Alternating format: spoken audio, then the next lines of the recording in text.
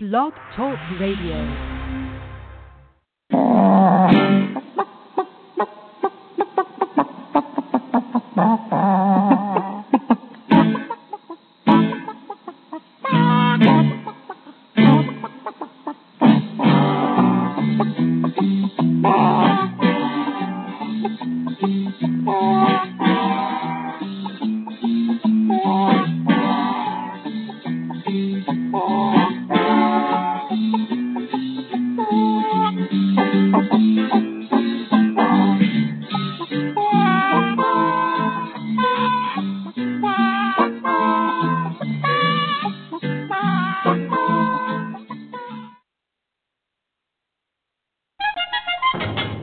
Yourself in danger, when you're threatened by a stranger, when it looks like you will take a licking, there is someone waiting who will hurry up and rescue you. Just call for Super Chicken. Welcome to the Backyard Poultry with the Chicken Whisperer radio show, brought to you by Kalmbach Feeds. My name is Andy Schneider, but most know me as the Chicken Whisperer, author of The Chicken Whisperer's Guide to Keeping Chickens, national spokesperson for the USDA Biosecurity for Birds program, and editor-in-chief of Chicken Whisperer magazine. Each week I welcome experts in their field to share their knowledge about different topics, including backyard poultry, show poultry, heritage poultry, gardening, cooking, and of course living a self-sufficient lifestyle. Visit us online at chickenwhisperer.com, where you can follow us on Twitter.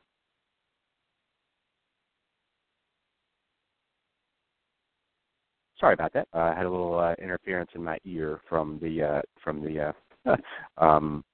internet lady here that's running the show. You follow us on Twitter and become a fan on Facebook, okay? Once again, I'd like to thank all of you for tuning in today to Backyard Poultry with the Chicken Whisperer, brought to you by Kalmbach Feeds. At Kalmbach Feeds, our layer pellets and crumbles are all natural, antibiotic-free with no animal byproducts. Formulated just for laying hens, our feed is fortified with essential amino acids and calcium to ensure maximum production of nutritious, tasty, strong-shelled eggs. From our family to yours, feed your hens the way nature intended. Pure, wholesome goodness. Kalmbach Feeds. Find a dealer at kalmbachfeeds.com. That's KALMBACH feeds.com, or order your layer. Ideal Poultry has been a family-owned and operated business since 1937. Their business is built on customer service and quality poultry, from rare white and brown egg layers to broilers, ducks, turkeys, and bantams. Ideal Poultry is the largest supplier of backyard poultry in the United States, shipping close to 5 million chicks annually. Visit them online at idealpoultry.com. That's idealpoultry.com. When you need an incubator, think Brincy, the incubation specialists. Brincy has been a world-leading manufacturer of quality incubators for almost 40 years. They manufacture incubators that hold anywhere from 7 to 380 eggs with high-quality electronic and digital controls, including precise humidity controls and programmable egg turning, all at surprisingly affordable prices. Enter the coupon code WHISPER at checkout and receive 10% off your entire order. Order your new incubator today at Brincy.com. That's BRINSEA.com.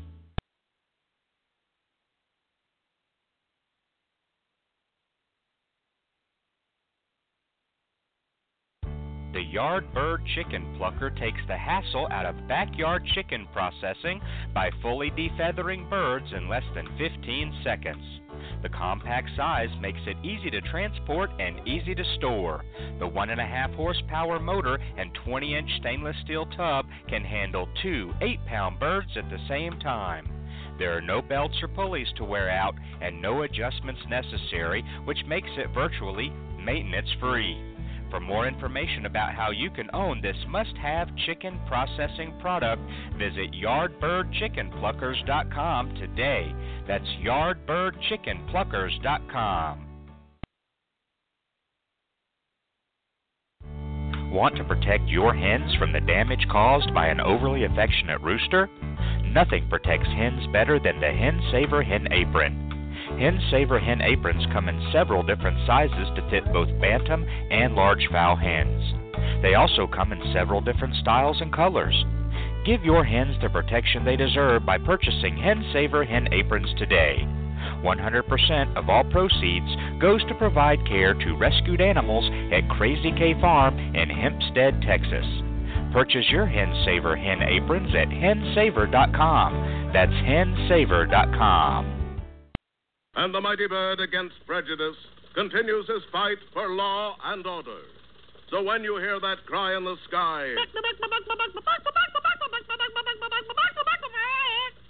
you'll know it's Super Chicken. Hi, I'm country music artist Nathan Osmond, and you're listening to Backyard Poultry with the Chicken Whisperer. Alrighty, thank you very much for staying with us today on Backyard Poultry with the Chicken Whisperer, brought to you by Kalmbach Feeds. We were in the path of the hurricane. We're here in northeast Georgia currently, and so we're having a little bit of connectivity problems. I'm just making sure that everything is going okay. So sorry about the delay between the commercials and then any sound issues right now, but we're working through it. So hopefully we can get this show on the road without any further delay. So that's we've got power outages all over the county. We were fortunate enough to only be out for a few hours, but we're back up where I get all my mail. There's still out of power. We have neighbors that are out of power. It's kind of weird how the grid works, but we didn't have any property damage, so we're good there, thank goodness.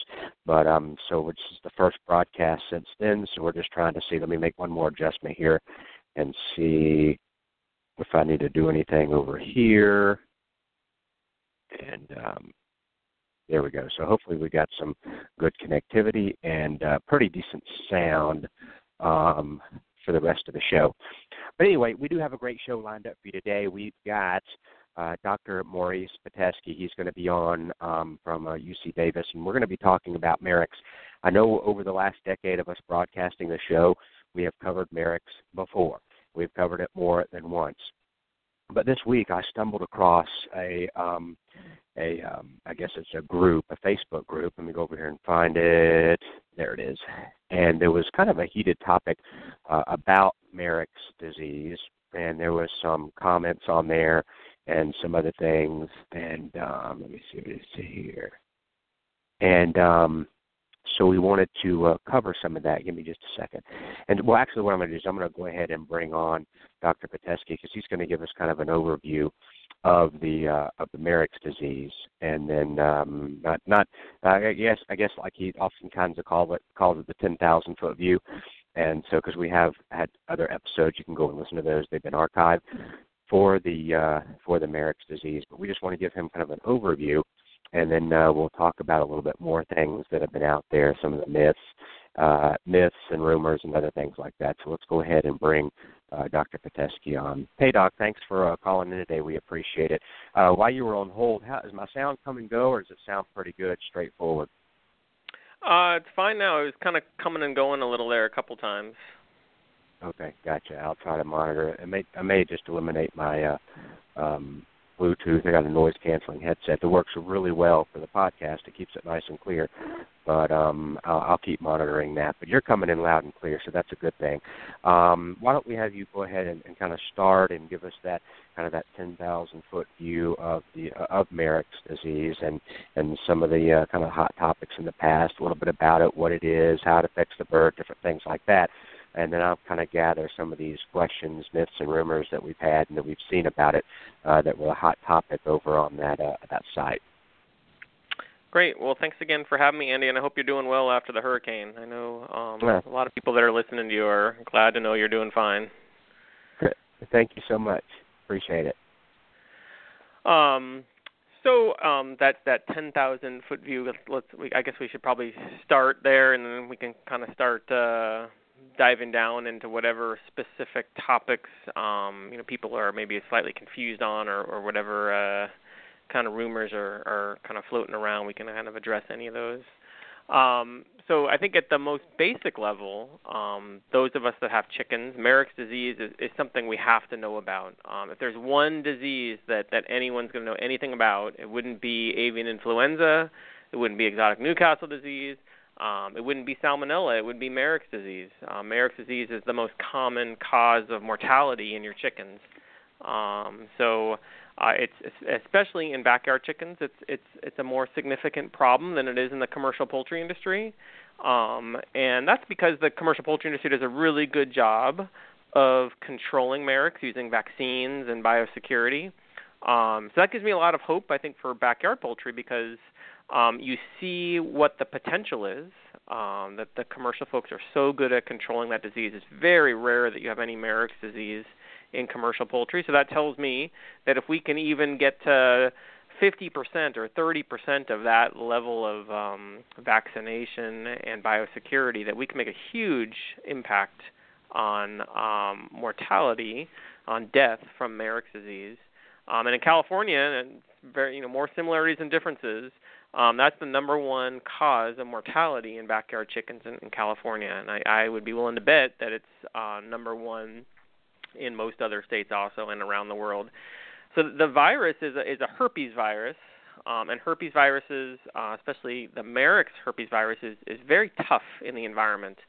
So they're very challenging to disinfect, especially when you have backyard poultry. We always raise them in grassy, dirt-type areas. You can't disinfect dirt.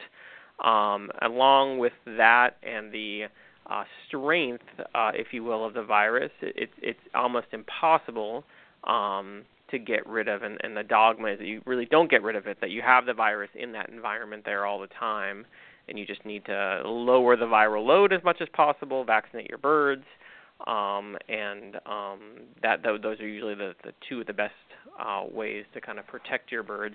Just to tell you one quick joke, I had a professor when I was in vet school, and he used to always joke that there's two things that you can never get rid of. One are herpes viruses, and the other one is land in Pullman, Washington. And then he would joke that he has one of those, and he wouldn't tell us which one.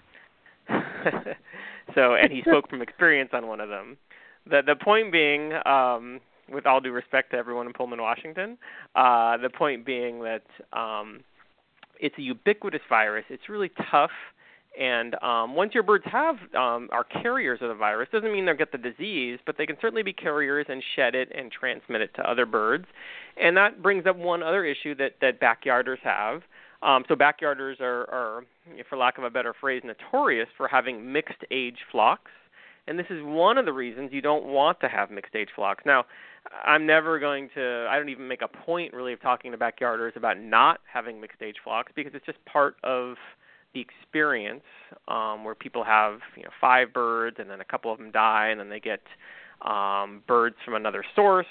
And the risk of that, especially if they're younger birds, is that you're getting those older birds can transmit disease to younger birds.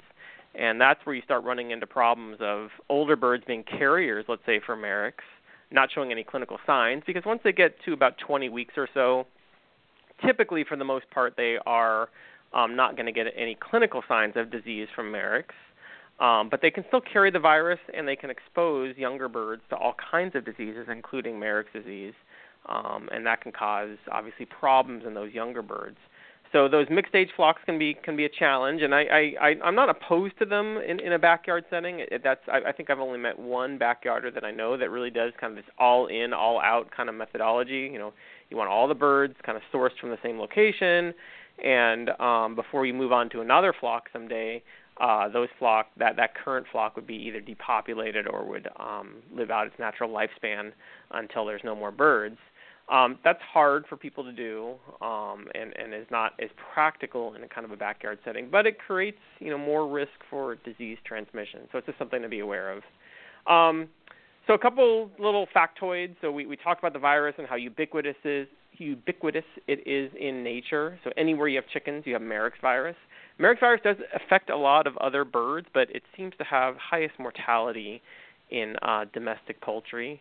So again, it's one of these diseases that we really need to know a lot about, and we have to know a little about how it spreads so we can kind of think about how to control it. So it's a virus that causes, among other things, it can cause cancer. So it's one of the first viruses that was actually known to cause first animal viruses that was known to cause cancer. So just as an interesting side note, when people realized that the Marek's disease virus in chickens causes cancer in chickens, not in humans, people got really interested in that concept, and they started thinking, well, maybe if we control viruses, we can control cancer. And that's true with some human viruses, like human papillomavirus, but unfortunately it's not true for all viruses. But it's an interesting kind of historical footnote that scientists got really interested in Marek's. We know a lot about Marek's because people were really interested in, is the cause of cancer a virus? And in some cases, absolutely it is, and in other cases, absolutely it's not. In animals are a little more likely in general to get cancers from a viral source as opposed to humans for whatever reason. So the virus is, we said, ubiquitous in the environment. In the bird, it's mainly in an area of the skin called the feather follicle. That's just the little area on the skin that the feather actually grows out from.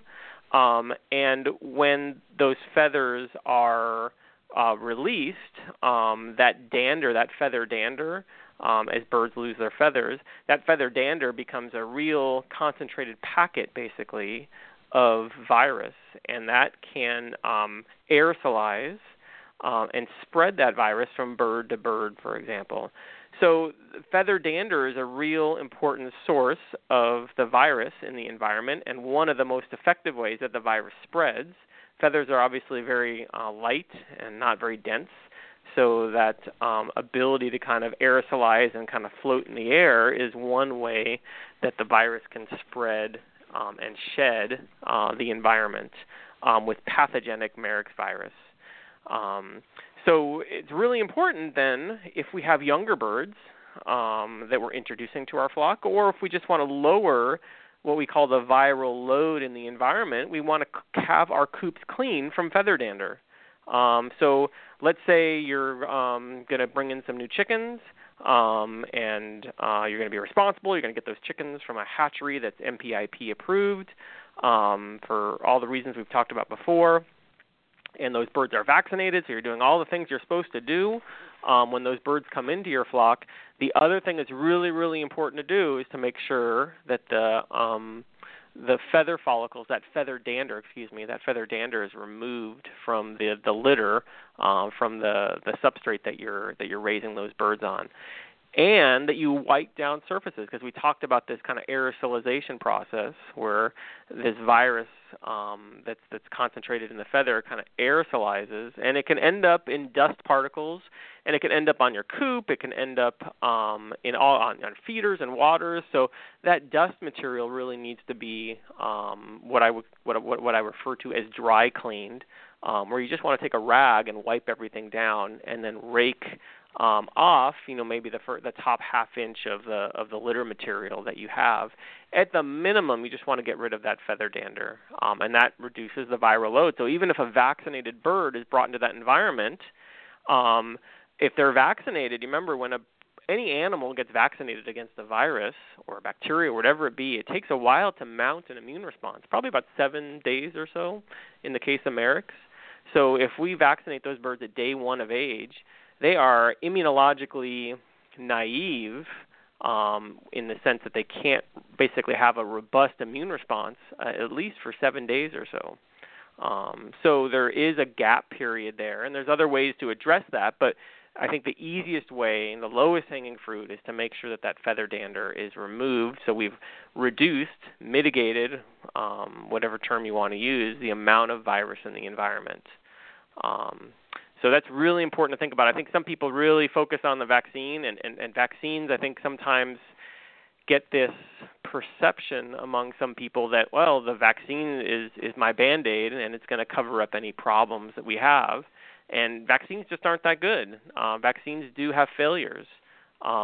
Vaccines protect against disease, but a lot of vaccines are what we call imperfect, in that virus can still replicate inside those animals, and we want to do everything we can to reduce the amount of virus that other species are exposed to.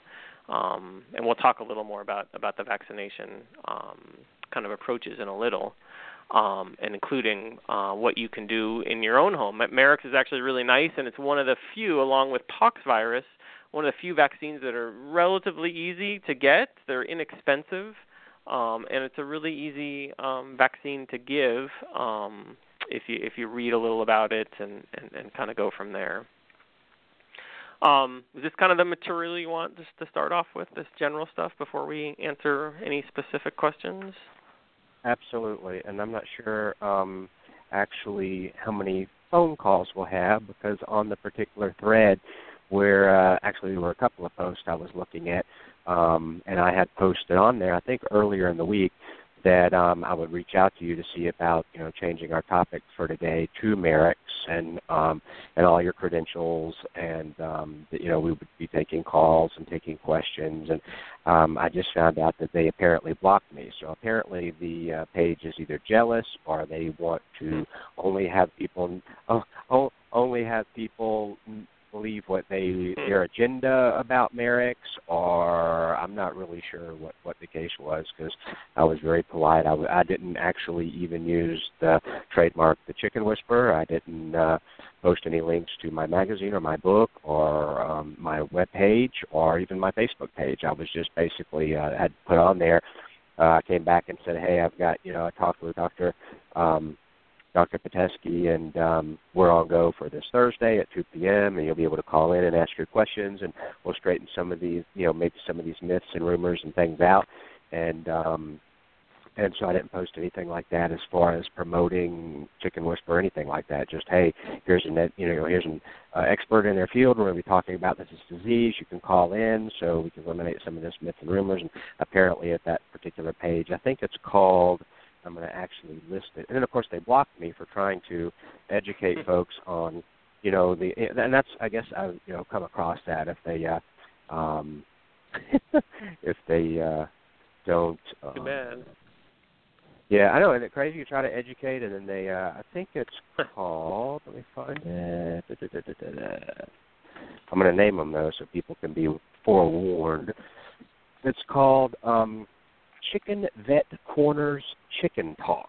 Chicken Vet Corners Chicken Talk.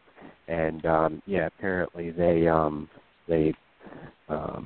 deleted me, banned me, did something like that. But I still have folks that are on there that, let's see what we have here, that are copying and pasting some of the questions. So, but yeah, I can just basically tell folks might want to stay away from that site, because I guess if it doesn't meet their agenda, whether it's fact or fiction, then they'll delete you. So anyway, I did my best to try to get folks to come over and listen to the show. I do have several callers here, so they may just be listening. They may have some questions, but somebody did post over, and I've got some questions over there. My first question for you. And I don't know the answer to this, but a lot of the or some of the posts over there had to do with, I only buy birds from a breeder that breeds out the Marek's disease. So, and I couldn't tell you for the first second if that is even legitimate, or if it's possible, or if it's reliable, or if it's, I don't know. So that was one of the big threads on there when we were talking about Marek's. And someone said, oh, no, I only buy from this breeder because he breeds birds that are immune and that will not get this, and because it's all he breeds to be Marek disease resistant, and that's the only place I buy my birds. So that's the first thing I wanted to jump into, was that to get your 2 cents worth on that theory. And again, it may be absolute 100%, but a lot of people were doubting that. Like, really, are you serious? Or I've never heard of that. Or there may be different strains of Marek's disease. How can you do this? How can you be sure? And that type of thing. So that's the first thing I wanted to throw your way, was the post to the theory of, I only buy birds from this breeder because they breed Marek's disease resistant birds. Yeah, no, I've heard that before, and there is a line of research that occurs. Actually, the professor whose office is right next to mine works on trying to identify village chicken in Africa that are disease resistant to a virus called exotic Newcastle disease, because there's a huge food security issue there. Poultry are really important for a source of protein, especially in some parts of Africa. And there's a lot of interest in trying to identify what genetic lines of village poultry have resistance against that virus, for example. So there are, we talk about 150, 200 different species or types of chicken that have some that are fairly well understood from a commercial perspective, some that are not so well understood, and there's a lot of interesting genetics going on now trying to understand that. What I would be really cautious of, if anyone ever says that something, species, that one strain of chicken that they have is 100% immune from Marek's disease, there is no, unfortunately, there is no absolutes in biology, and very rarely, if ever, do you ever have anything that's 100%. That's just the nature of biology. We don't understand the genetics well enough.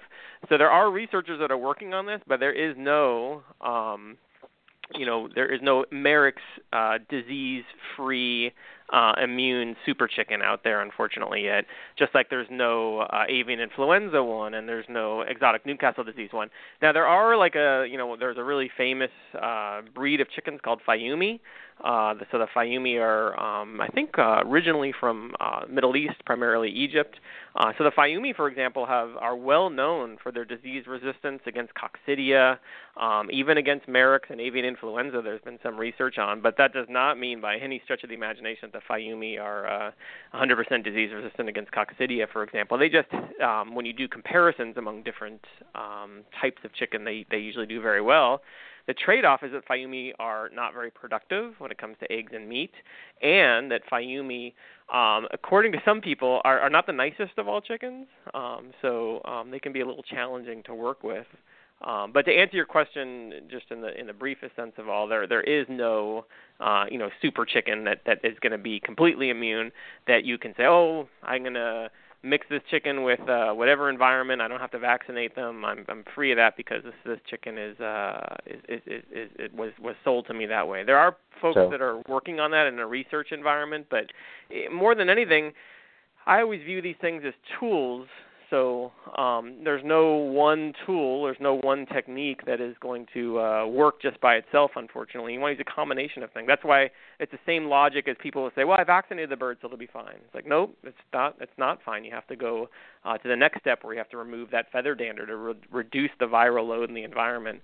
Same thing here. While some people might be investigating and might be claiming that their birds have some disease resistance, that does not mean that you should then throw caution to the wind and not do the things that we talked about as far as controlling the virus in the environment.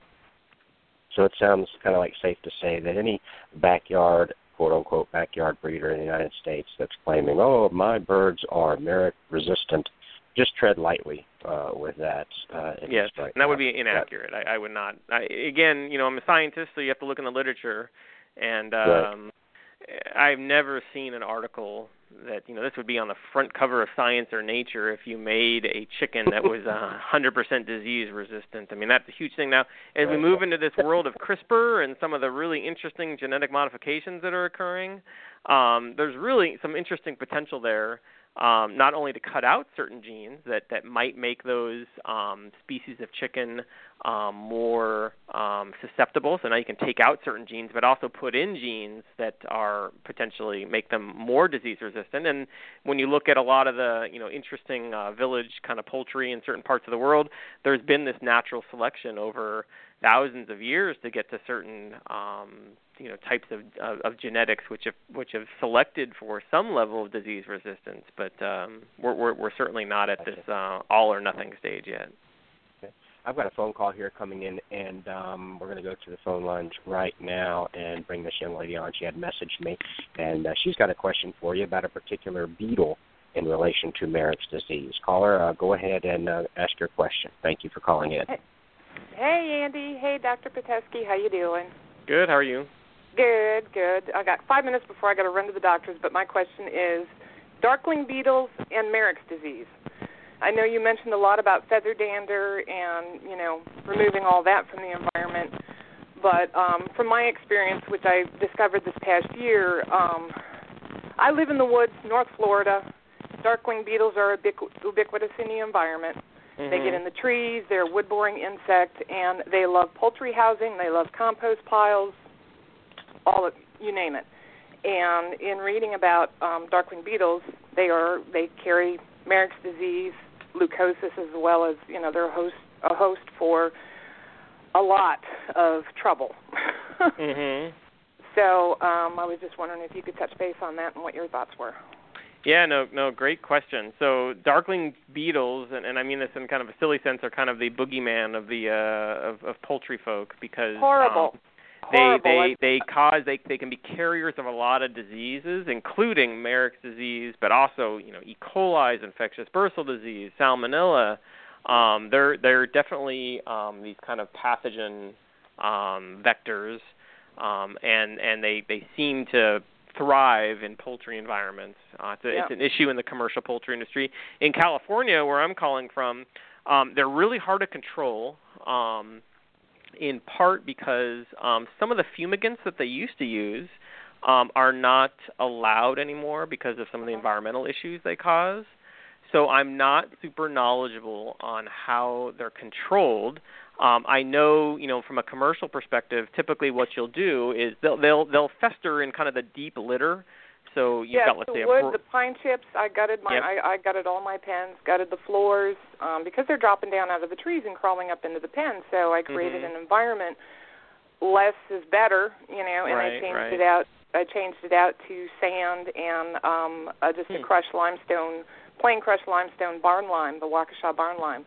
And it created an inhospitable environment for them where they don't want to take residents in there, and it's worked wonderfully along with spraying a pesticide.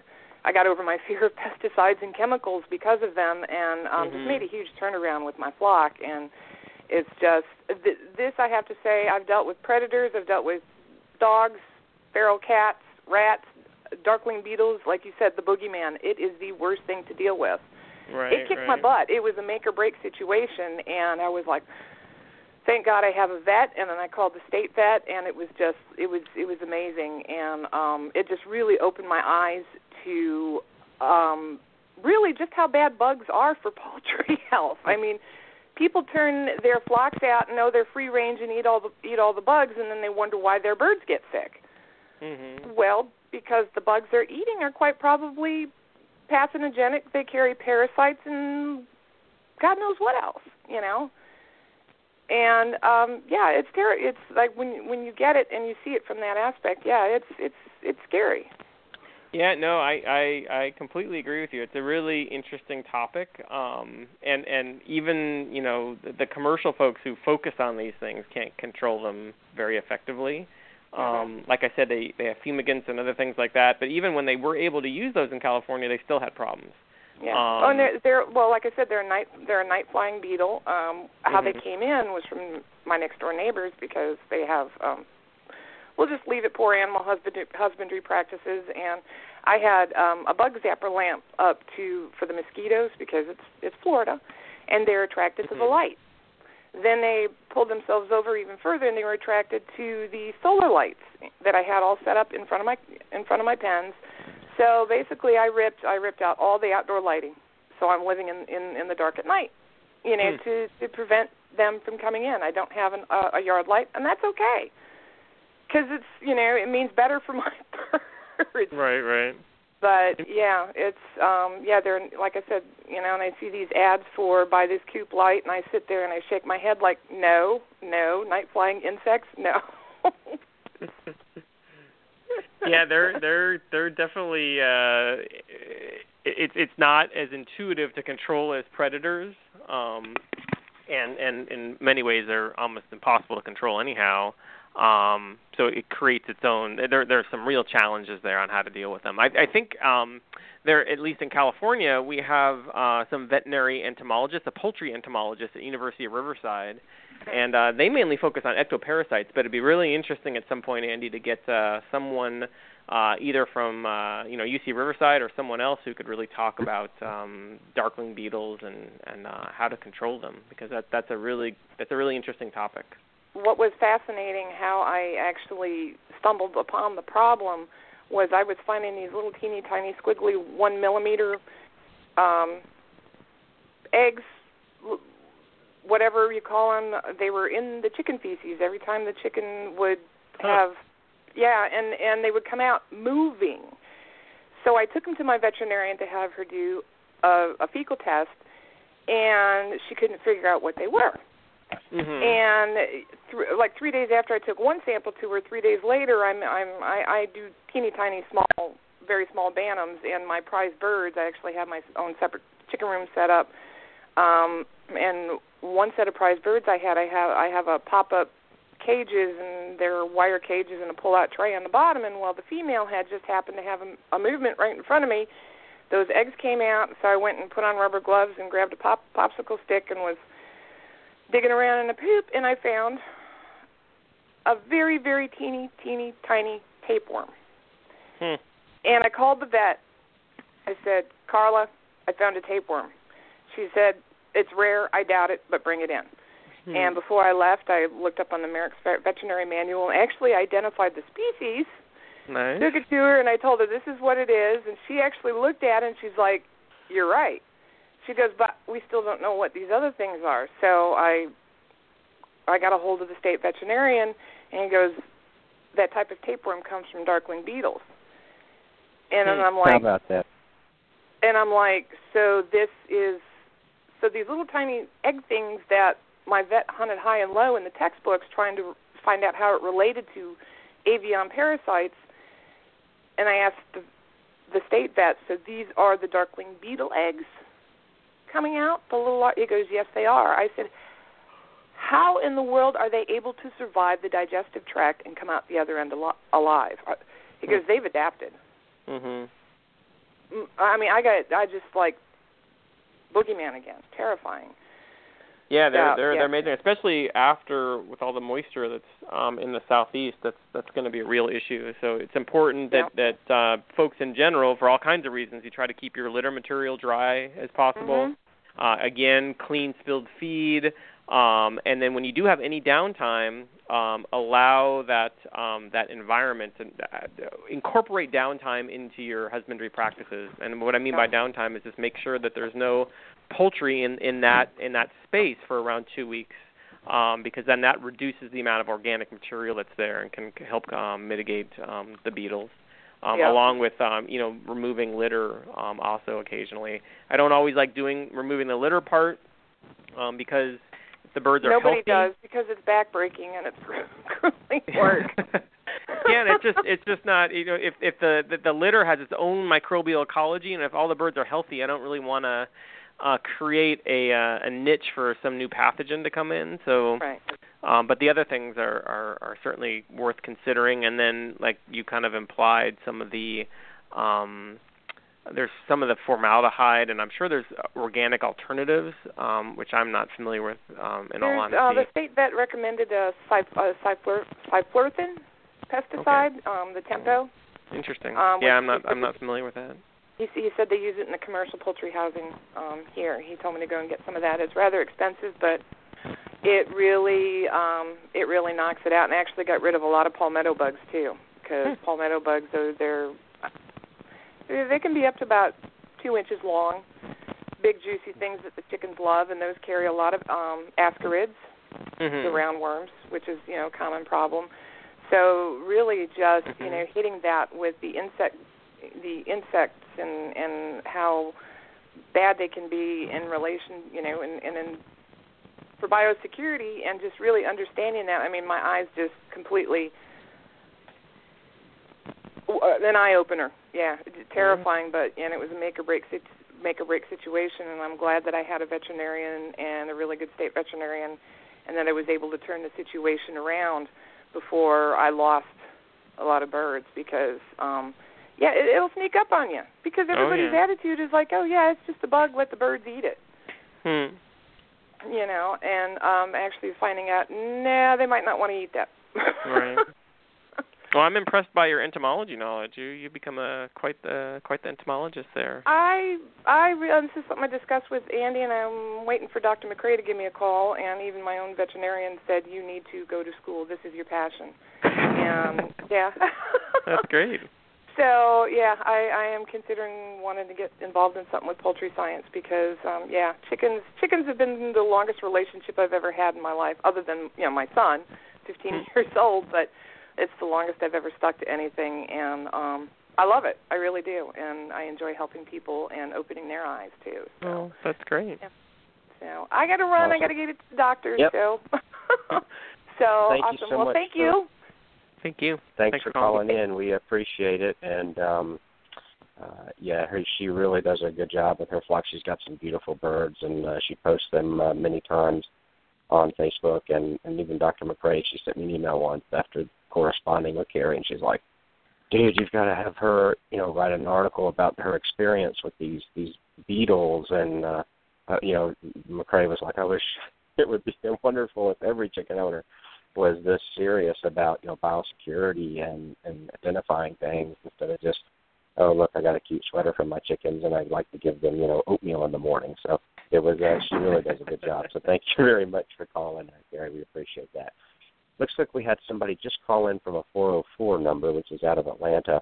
I'm not sure if they're calling in to listen or if they actually have a question. But I am going to, we'll see here in just a second if they've got a question. We'll bring them on live here in just a second and see, they may just want to be calling in to listen. Caller calling in from area code 404. Do you have a question about Marek for Dr. Pitesky?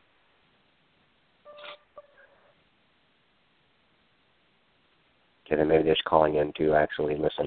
Let's move on to the next hot topic that we saw, and you and I have talked about this on a previous Marek show, but it again was a kind of a hot topic, and people were posting about it on that particular thread, and that was about, and you'll know what I'm talking about when we talk about this. They were saying, oh, I'm not going to do Marek's because it causes Marek's, and it's a leaky vaccine. And so if I do it, then all my chickens are going to get it. And then, then I have to do it again, even though it's supposed to be once-in-a-lifetime vaccine. So now we're kind of switching gears a little bit and going over to that versus the first question we had before the caller was about somebody claiming that they breed Marek's resistance in their backyard flock. And then we had the caller, and now this one, if you're just tuning in. And so maybe you can kind of explain the vaccine a little bit. Is it a one time and you're done? Can you do it several times? What if you have a flock that was vaccinated and now you just bought? We already talked about earlier about having different ages of chickens together. We kind of talked about discouraging that. But as far as the vaccine, is it a one time and you're done? Can you do it multiple times? If I have chickens that are vaccinated and then I get some that aren't, or maybe I have some that aren't vaccinated and these new chicks I just ordered are, and then the term, with the leaky vaccine or the fact that, if they get it and I vaccinate, then others are going to get it. You can kind of see where I'm going with this, kind of open that door for us to learn a little bit about the vaccine and fill us in on that for us, Doc. Yeah, so the vaccine, there is some complexity there, and I'm going to try to make it as practical and kind of focused on kind of the backyard type folk as possible. Perfect. Okay. The vaccine can be given two ways. So if you have a hatchery that gives in ovo vaccines, and that's just a fancy word for they give the developing embryo the Marek's vaccine at day 18 of embryonation, so the chicken hatches at day 21. So you can give it a little early, and you literally just bore a hole into the shell and give the vaccine into the embryo that way. If you do that, the advantage of that is that you remember we talked about that 7 days or so that it takes to get a immune response. So if you do it at day 18, it's got a few days before it hatches. and that just gives the immune system in the chick a little head start to start developing an immune response instead of waiting till day 1 of age, which is the other option.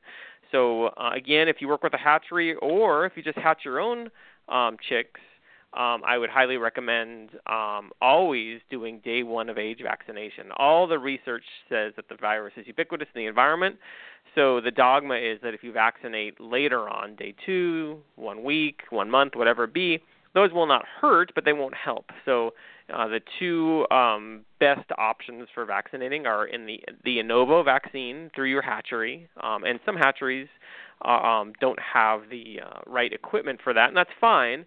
For I think for backyard purposes, as long as someone is doing a day 1 of age vaccine, and there's a lot of research that shows why you want to obviously vaccinate earlier than later. Now, some people say, well, my chicken is living 2, 3, 4, 5 years. Should I boost? Should I give a booster vaccine every year for Marek's disease? So the reality is that there's a lot of different types of Marek's disease out there, but for the most part, after about 20 weeks or 7 months or so, you don't really see Marek's disease in your birds. So I would say between 2 and 7 months are kind of the kind of hot spot where you're going to really see them. Are there exceptions? Absolutely. I get all kinds of interesting emails and phone conversations from backyarders showing path reports, necropsy results that show that they had Marek's or most likely had Marek's in a slightly older bird.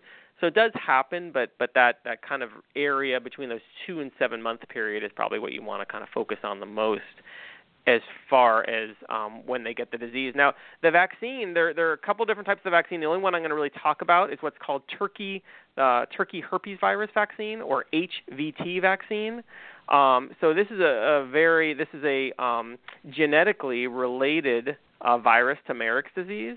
But the virus does not cause Marek's disease. That's why it's the vaccine strain. So the immune system in the chicken creates an immune response. It creates antibodies to the strain, to this herpes virus of turkey's herpes virus virus. And then but the virus itself is not pathogenic. So you cannot get exposed to that vaccine and get Marek's disease. Your other chickens can't do that. So if you have a chicken that's vaccinated and you have a chicken that's unvaccinated next to it, the vaccinated bird, if that vaccinated bird is exposed to the vaccine, if the unvaccinated bird is exposed to the vaccinated bird, it is not going to get the Marek's disease from the vaccination itself. Now, I think where people might be getting confused, and this is a slightly even more complicated topic, is there has been some research. So the Marek's vaccine is a what we call an imperfect vaccine.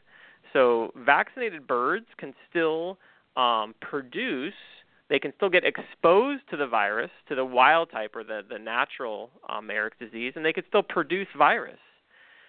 Now, there has been some research, and there's a pretty well-known article in a journal called PLOS ONE that came out in 2015.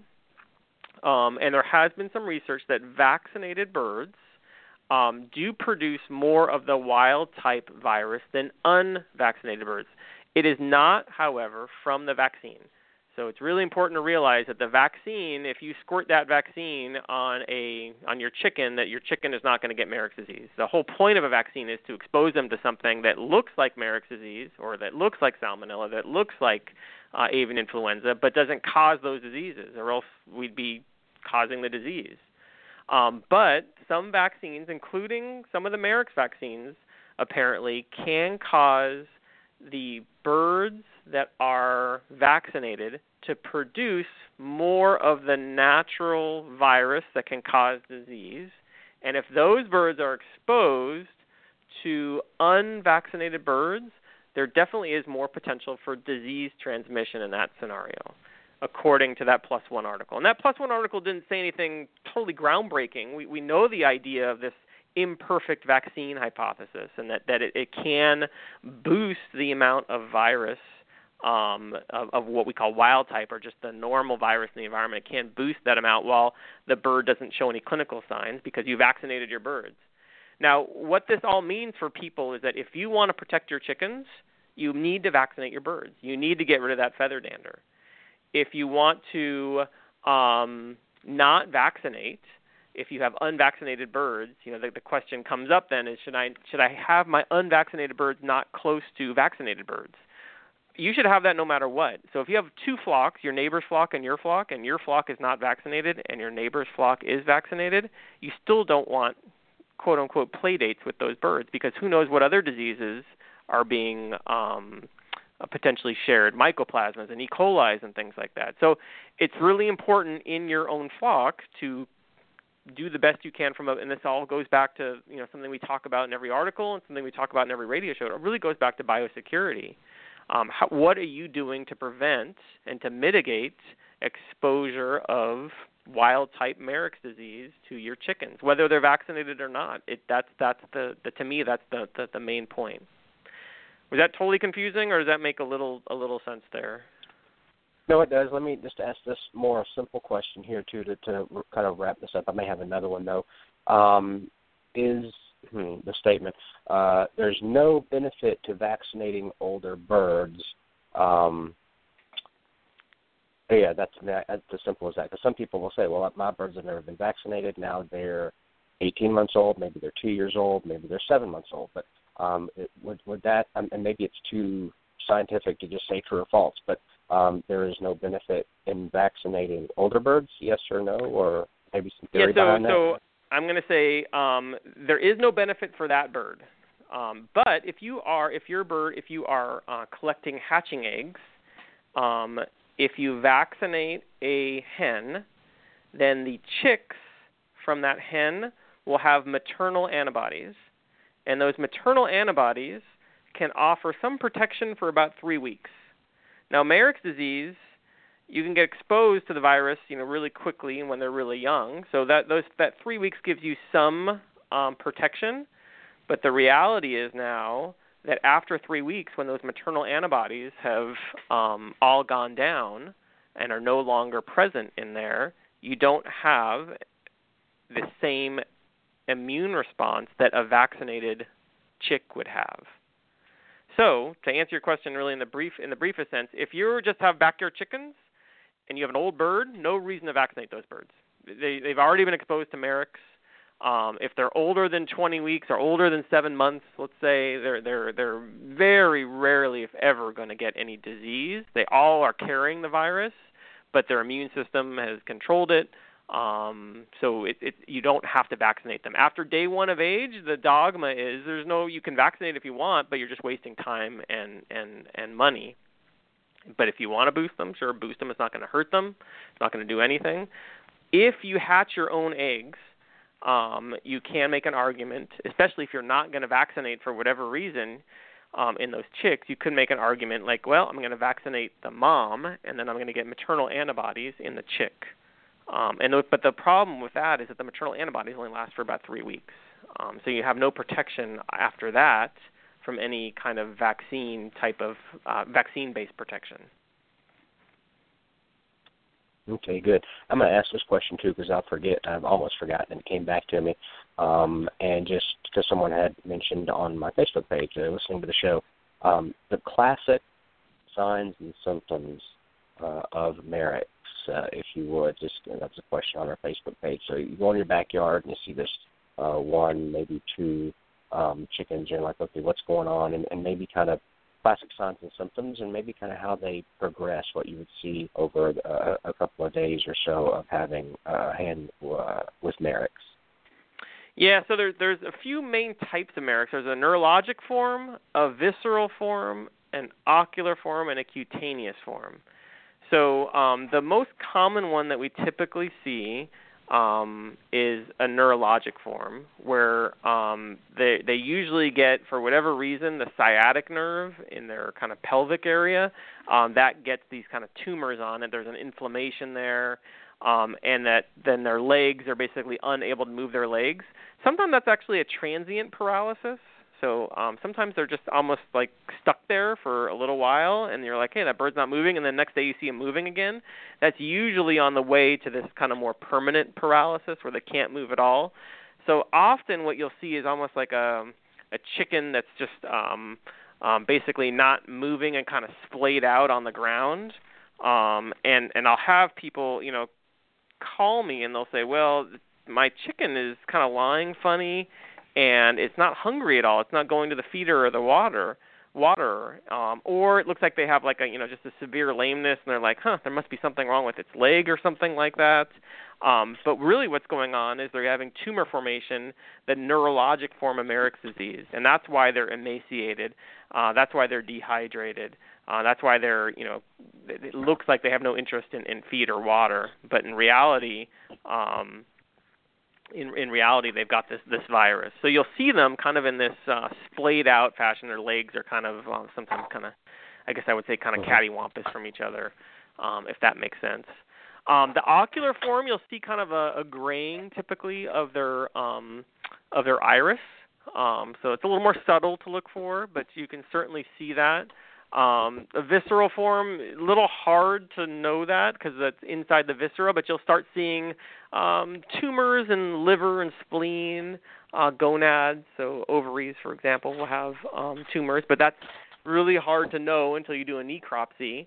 And then the cutaneous form on the actual skin where the feather follicle is, you'll see kind of reddened feather follicles with kind of bumps, lumpy bumpies on them. So it just looks like almost like really big goosebumps, I guess is the way I would describe it. And they can kind of scab over, and there can be virus in there too. So it's really important when you're dealing with those kind of birds that you're not, picking at any kind of scab and then touching other birds because it's a great way to transmit virus. But those are the main forms of it. It's a really hard disease to definitively diagnose because there are other viruses that do cause some of the same clinical signs. So we talk a lot about lymphoid leukosis, for example, and the other one is reticule endotheliosis. But there are a lot of similarities between some of these viruses, lymphoid leukosis and reticular endotheliosis, and Marek's disease, the Marek's disease virus, when you look at the clinical signs about where you're seeing lesions and things like that. And there are some differences. So pathologists are really good at kind of teasing out those differences. But for people like myself and other lay people, it can be very challenging to know which one is which. And sometimes you just work on the history of like, okay, this bird's about this age. Marek's disease is so common, so we're going to go with Marek's instead of one of the other diseases, for example. Okay, a tough question. I know a lot of scientists don't like to answer this question because obviously you don't have the connection to the birds. There's maybe, again, that backyard flock. But let's say that you saw these symptoms, you took that bird to the vet, they did a necropsy and confirmed that it was Marek's. At that point, someone had mentioned on one of the posts was, at the very beginning of her post, because she had her flock was coal. And so I know sometimes for a lot it's difficult to just say call them, but so in that scenario, you confirm through a vet through a necropsy is Marek's. Maybe you don't have the other 8 birds you have in your backyard showing symptoms. Do you cull? Do you wait and see what happens? And before I forget my next question, so that's kind of the first question at that point, what to do? You've got one confirmed and I've got 8 other birds. And then, I know I'm going to forget the other question. The other question is, if you have some that get it and survive, and maybe you have a kind of a rough percentage of how many, if they get it, maybe a slim number, but if you do happen to have some that went through the symptoms and they survived, would that bird or those birds that survived through all the symptoms and having it, are they now, because people will say they're immune or they're resistant or they'll never get it again, or could there be another type of Marek's that they could get? We talked about some different types on the show. So I guess those 2 questions, because I'm afraid I'll forget them, and then after the show it'll be too late. No, great questions. And so the cull question, to answer the first one first, the cull question, I would not cull the birds because the virus is so ubiquitous. They're all, and this kind of answers both at the same time at some level. They're all, any bird that we have right now in our backyard is a survivor. They were exposed to the virus and they didn't get the disease. So just like you and I, if we're on an airplane together and someone has the flu next to us, maybe you get sick and I don't get sick. Immune systems are kind of silly things and complicated things, and some birds, for whatever reason, the genetics can be exactly the same, and some birds get the disease and others don't. We don't completely understand why that's so. There's all kinds of general ideas on why that's so, but I wouldn't cull the birds, because if they're just carriers and they're doing fine, they're probably carriers of mycoplasma also, and they're doing fine. They're carriers of E. coli and they're doing fine. We're not dealing with a disease that's zoonotic. It doesn't affect us. The next batch of birds that we get in, those birds are also going to be carriers. So unless we're dealing with other diseases that we can control a little better, let's say like infectious laryngotracheitis, if we had a bird that had those, we could certainly talk about culling. If we had birds that had Salmonella enteritis, we would talk about culling. But for Marek's, just because the next batch of birds we're going to get is going to get it also, why would we cull if we already know that the next batch of birds, if we look, we're probably going to find virus inside those birds eventually? There'd be no value in culling, in my opinion. I think most folks would kind of have that perspective with research backgrounds and veterinarians and things like that. And then as far as the second question, the survivors and getting it, kind of answered that a little in the first question, but just to reiterate, those survivors are carriers. So again, they can expose other birds to the virus, but those birds didn't get sick. So all our birds in our backyards right now are survivors, quote unquote. So we want more of those. The vaccinated birds are survivors. The unvaccinated birds that got exposed to virus that survived, they also are survivors. So there's those. That's kind of I think the expectation that the majority of these birds will be carriers and survivors. Got it. Okay, that makes sense. I was actually talking with another young lady who's listening to the show that was still talking about, or had some more questions about the issue of breeding resistant birds to, say, Marek's or what have you. So, no, thanks for describing it, because I know a lot of people were like, it's Marek's, and I have to cull my whole flock. And there was even a post on that page that was, cull. I had this, and I started with 100 birds, and I had 3 left over, and da-da-da-da-da. I don't remember in the show, because like I said, I'm doing 9 things at once, trying to talk with folks and make sure I get the questions that they want asked via instant message or chat room or whatever. Is there a roundabout number of that die mortality? I guess, if your flock gets this, or the ones that show symptoms, there's a 80% chance they would succumb to this, or any kind of number like that to look out for, that they expect? That's a really good question, and I don't know the answer. And I think for backyarders, it's going to get even more complex, because you have so many different breeds that people are raising. So I don't. The short answer is I don't know the answer to that. We do have in the commercial world, you will have outbreaks of Marek's. For example, the in ovo vaccination is given in the wrong compartment, and you'll have all these birds that are unvaccinated, basically, in a flock together, and you'll see, maybe anecdotally from stories I've heard, maybe 20% mortality in kind of a commercial strain. And people will be like, people will be asking, like, well, why are we having Marek's in our flock? We vaccinated against them. And then you'll go back to the vaccination process, and you'll realize that there was something wrong in the machine, or you weren't able to maintain the vaccine properly, or that it was being given in the wrong compartment, because the vaccination is really important when you do the in ovo vaccine, but it actually has to be given correctly, just like all vaccines, before it can be efficacious. Okay, I'm going to add, we touched on this before, but I'm going to ask it maybe a little bit in simple form, or maybe you explained it, but I didn't maybe ask it at this simple. And this is coming from another question from online. If I have birds that have survived having Marek's, the signs and symptoms and whatever treatments, and now they're back to, again, somewhat normal life, if I breed those birds, would that go toward, because earlier on the first question I asked you was about, this backyard birder he talks about, or she talks about, I sell birds that are developed to, be resistant to Mareks. So if they, maybe that's how they think they started. I don't know. I had birds that had Mareks, and now I use those birds and I breed those birds, and so obviously I'm breeding this resistance into all the chicks that I hatched because I'm breeding birds that once had it and they got over it. So that kind of theory or that way of thinking, is there any merit to that? So I'm sorry, I lost you for 1 second there. So the idea that the birds are immune because what? I'm sorry. Okay, sure. Yeah, no problem. So I may have broke up a little bit. Again, hurricane, lack of everything else here. Yeah, but so, and I don't know, because I don't know this person. It's just people are now kind of popping up with these questions on my thing, because that was controversy.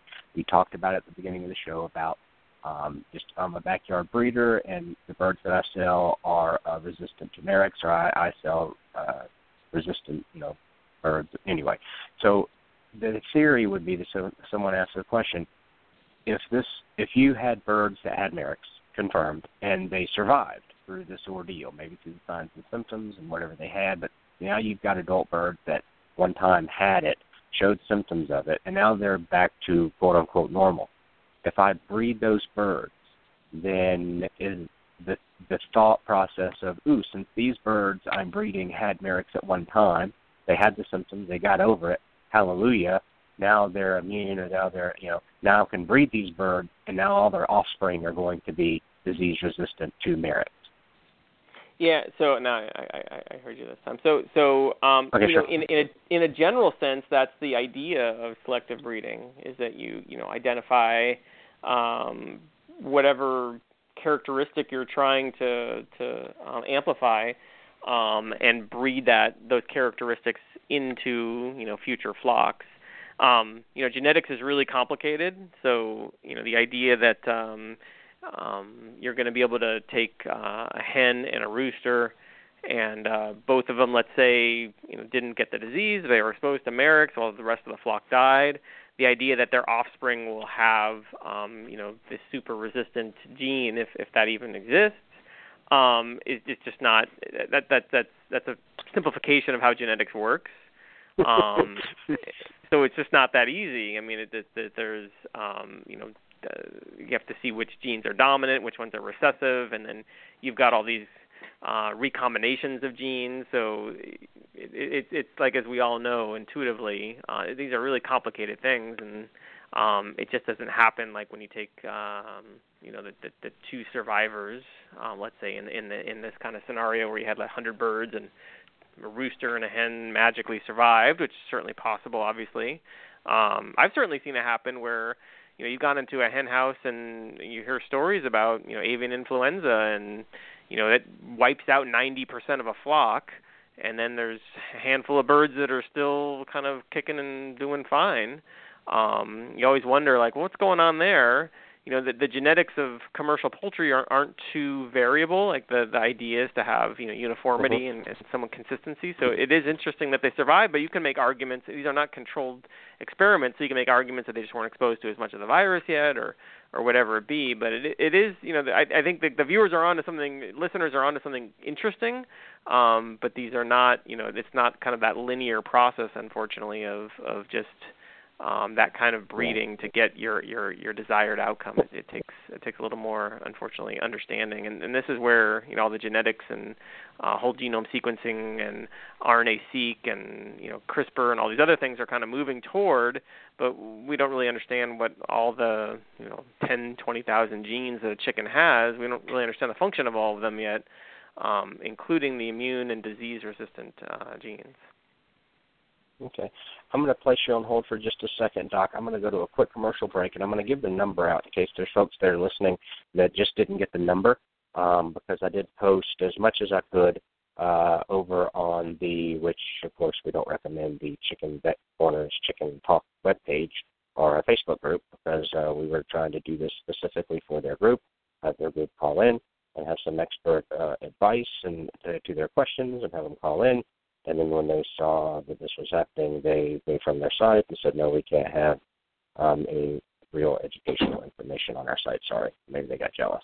So, but I'm going to go to commercial break, and I'm going to go ahead and give the number. So if anybody is listening that wants to call, that was from that side or any side, for that matter, our regular listeners, if you want to call and ask a question before we have to let Dr. Pitesky go, it's 347-637-3237. That's 347-637-3237. You can go ahead and call in now if you have any questions. I know some people get kind of radio shy and, no, I don't ask on air. That's why I had so many things going on while you were talking to get these other questions that people are instant messaging me and posting on the Facebook page. So I'll go to a quick commercial break if you got some questions about Marek's. 347-637-3237. We'll be right back after this short break. Do you provide a heat source for your backyard chickens in the winter? In most cases, it's not necessary. But if you choose to provide a heat source for your backyard chickens, it's imperative to use a safe and effective heat source, and the only one I recommend is the Sweeter Heater. The Sweeter Heater is a safe, completely sealed, washable, non-breakable, energy-efficient, long-lasting, and reliable specific area heater that comes with a 3-year warranty. Ditch the dangerous heat lamp this season and invest in the only heater I recommend, the Sweeter Heater. Purchase the Sweeter Heater online at sweeterheater.com. That's sweeterheater.com. Since 1921, Stromberg's has been a family-owned and operated business providing quality poultry and poultry supplies to their customers. Today, the Stromberg's family offers over 200 different breeds of poultry, including chickens, waterfowl, and game birds. They also offer poultry supplies for both the beginner and experienced poultry keeper. Stromberg should be on the top of your list when it's time to order your new day-old baby chicks and poultry supplies. Order online today at strombergschickens.com. That's strombergschickens.com.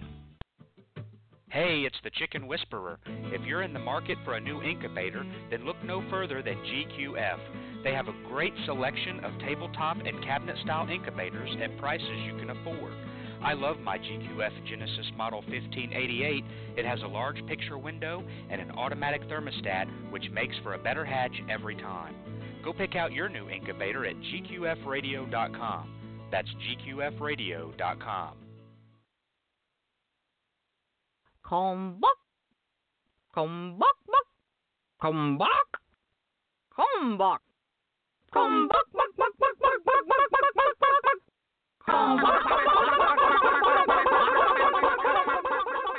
From our family to yours, feed your chickens the way nature intended. Pure, wholesome goodness. Kalmbach Feeds. Visit our website at kalmbachfeeds.com. That's KALMBACH Feeds.com. Or order today on Amazon.com. Kalmbach Feeds is a proud sponsor of the Chicken Whisperer.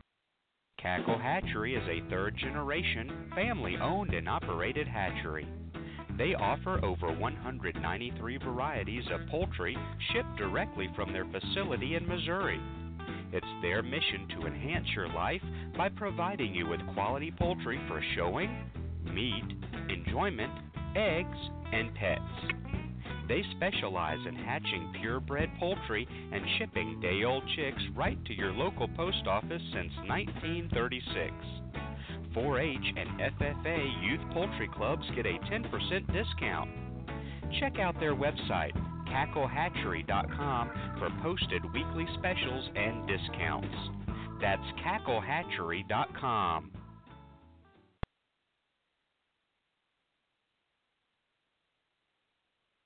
All right, thank you very much for staying with us today on Backyard Poultry with the Chicken Whisperer. I'll remind everybody that you can see everything and anything about us at chickenwhisperer.com. You can head over there. You can see the books that we've got out. You can actually subscribe to the totally free digital edition of Chicken Whisperer magazine and see every article and every episode, every issue that we've published in the last 4 years. And follow us on Twitter and Facebook as well. And you can sign up to get a reminder every time there's a new podcast. I apologize for the sound.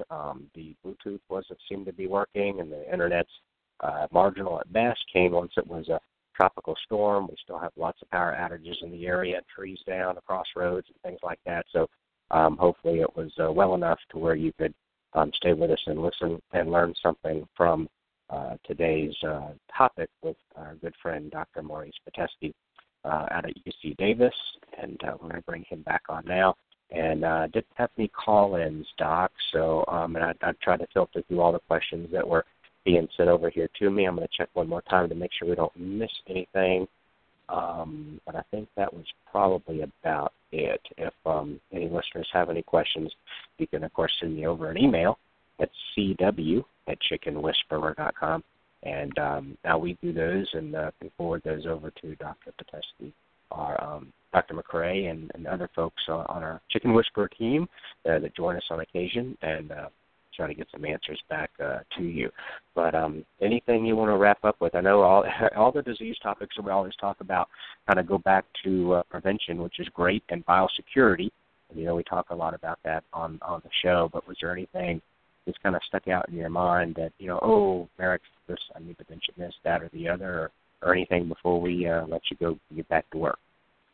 Yeah, the only you read my mind there, Andy. The last thing I was going to mention was, you know, if you get confused on anything that we talked about today, that the takeaway is that because Marek's is so ubiquitous and has the potential to transmit to unexposed chickens, it's really important to focus on biosecurity. I mean, this is a perfect example of how we can really reduce risk by reducing the virus in the environment. And the way we do that is by getting rid of dander and dust.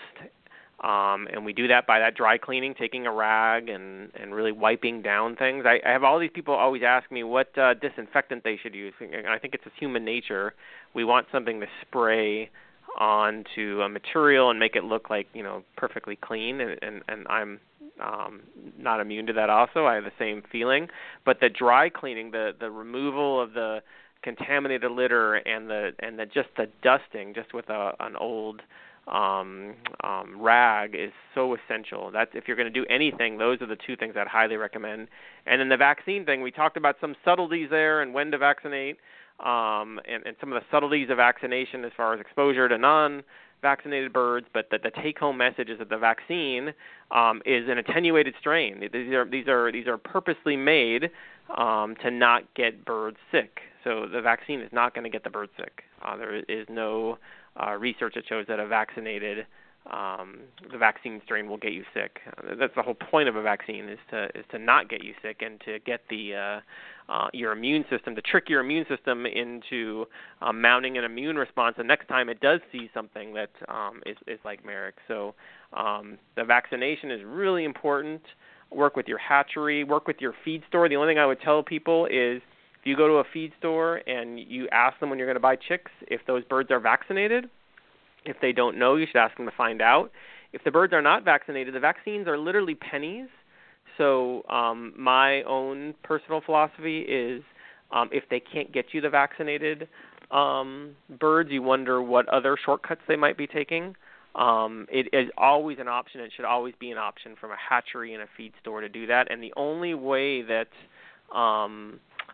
feed stores and hatcheries are going to start vaccinating and making that the new normal, is if we as consumers insist on it. So I've talked to feed stores and hatcheries, and they're like, "Yep, we'll do it," but we haven't really had that much focus on it from consumers. So it's the consumers that really drive the process, and I think there's a good space there for hatchery and for feed stores to say, "Hey, all our birds are vaccinated against Marek's." We do that because, you know, we care about our customers. So I think there's space for that. We just need to kind of insist on it and start holding those folks accountable. So that's my own. Talking about that vaccines, a question just popped up, talking about recommending when you order those chicks, because like you said, a quarter per bird. I mean, it really is pennies when you have that done. And literally, as you were talking about, that instant message said, there was a mention over on that page that said something like, the vaccine will not prevent your birds from getting disease. The Marek's vaccine will not prevent your birds from getting Marek's. It will only lessen the effects of Marek's when they get that. And so would that be, I guess, a false statement, true statement, loaded question? Well, so the vaccine reduces any clinical signs. So the disease is associated with the clinical signs. So I think we're kind of getting into the arguments that immunologists and pathologists like to argue about, but the clinical signs are those four, the neurological, the cutaneous, the ocular, and the visceral clinical signs. Mm-hmm. So from a practical perspective, the vaccine is reducing any clinical signs that we just talked about, and those are clinical signs are associated with the disease. So being pragmatic about it, I would say that the vaccine reduces the risk of getting Marek's disease. That's what you're saying. A loaded scientific question, and like I said, it sounds like scientists are debating that every day across America about everything. So we love to argue. Hey, thank you. Exactly. And so, hey, thank you so much, folks. Dr. Pitesky comes on the second Thursday of every single month on the show, and we have different topics relating to your backyard flock. We want you to keep them safe. We want you to keep them safe and happy and healthy, and that's what our goal is here. So, Dr. Pitesky, thank you very much for willing to change the topic and come on the show today and hash this out one more time. And we'll look forward to having you come back the second week in October, second Thursday in October, and we'll have another great topic for our listeners then. You take care. Thank you very much for your expertise and coming on the show today. Thank you, Andy. Good to be here. Thank you. Bye. All righty. So hopefully we got to all your answers. And again, I said earlier, I apologize for any sound. My Bluetooth, I don't know if it's and then the hurricane that came through here, the whole 9 yards. But anyway, so again, not to hash on this, but I saw the heated thread over on a particular forum, and I said, hey, we can put a lot of these questions, a lot of these comments, a lot of these possible myths, rumors, and stereotypes to bed real quick, because I've got a show coming up this Thursday with poultry veterinarian and epidemiologist from UC Davis, Dr. Maurice Pitesky. I can have him on. We can change the topic. I contacted him. Yeah, we'll change the topic. And then I posted it over on, first when I initially posted about doing it, there were probably 25 people from this group that were like, man, this is an awesome idea. Oh, this is perfect. Or some of my listeners were already over there like, oh, I love to listen to your show. This will be perfect. And it'll answer a lot of these questions that people have posted here, these comments that may be right or wrong or myths or stereotype or whatever. Tons and tons of positive comments. And so then I had created the show. So I got the link to it. I posted the link in there. And the next thing you know, my post disappears. And then I post something else about it, saying, hey, reminder in a couple of days. Post disappears. And then I had a couple of people that I noticed that were, hey, where'd that post go? I want to know how to call in. I want to know how to listen because I'm very interested in this. I want to know how to take care of my birds the right way from an expert. And then apparently they were sent a message by, I think, the admin. And then even today there were some folks that said, hey, what about the show today? And so I had posted, not once in any of my posts, not a single one that I post anything about Chicken Whisperer website, Chicken Whisperer magazine, Chicken Whisperer book, nothing. And then all of a sudden, so today, when someone asked, I didn't post any of that. I didn't use the CW. I didn't use anything. I just said, if you'd like to listen, you can call this number. So there was no kind of self-promotion or none of that. Strictly. In fact, I was very careful even today.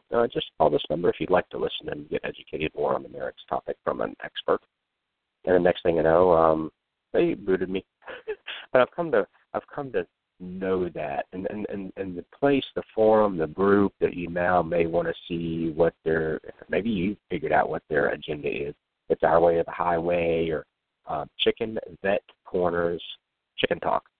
Chicken Vet Corners Chicken Talk. If you're a member over there, now you know how they act. Now you know how they delete people for trying to educate with the right information. But I've seen that a lot over the years. You post something that just probably they don't agree with, or they have a different theory or a different opinion, and they're like, no, sorry, we're deleting you. We're booting you from the group, and I don't have access anymore. I still got friends in there, obviously, and they were sending me over questions that were posted over there. So no harm, no foul. But if you're a member of that group, you might want to think twice, or if you're going to go join, you might want to think twice. Chicken Vet Corners Chicken Talk. And they'll boot you if you try to educate with real information and not myth and rumor. If you look at some of the comments on there that they're allowing people to post, flat out wrong, flat out BS, flat out, oh, this worked for me, it'll work for you, then that probably gives you an idea, because, you know, that's what we're all against here based on the magazine and the book. That's why we have a book coming out now in December called Chicken Fact or Chicken Poop.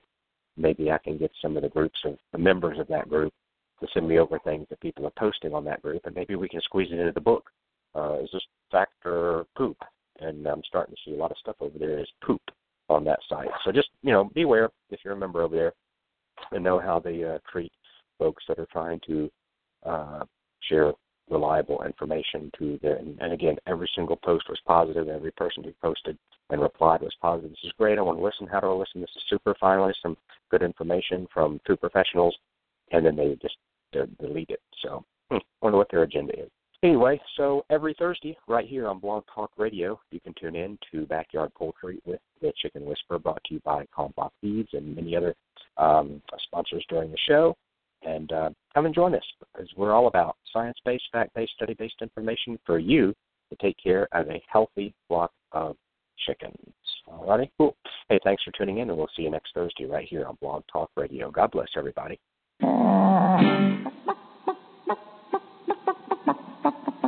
Bye.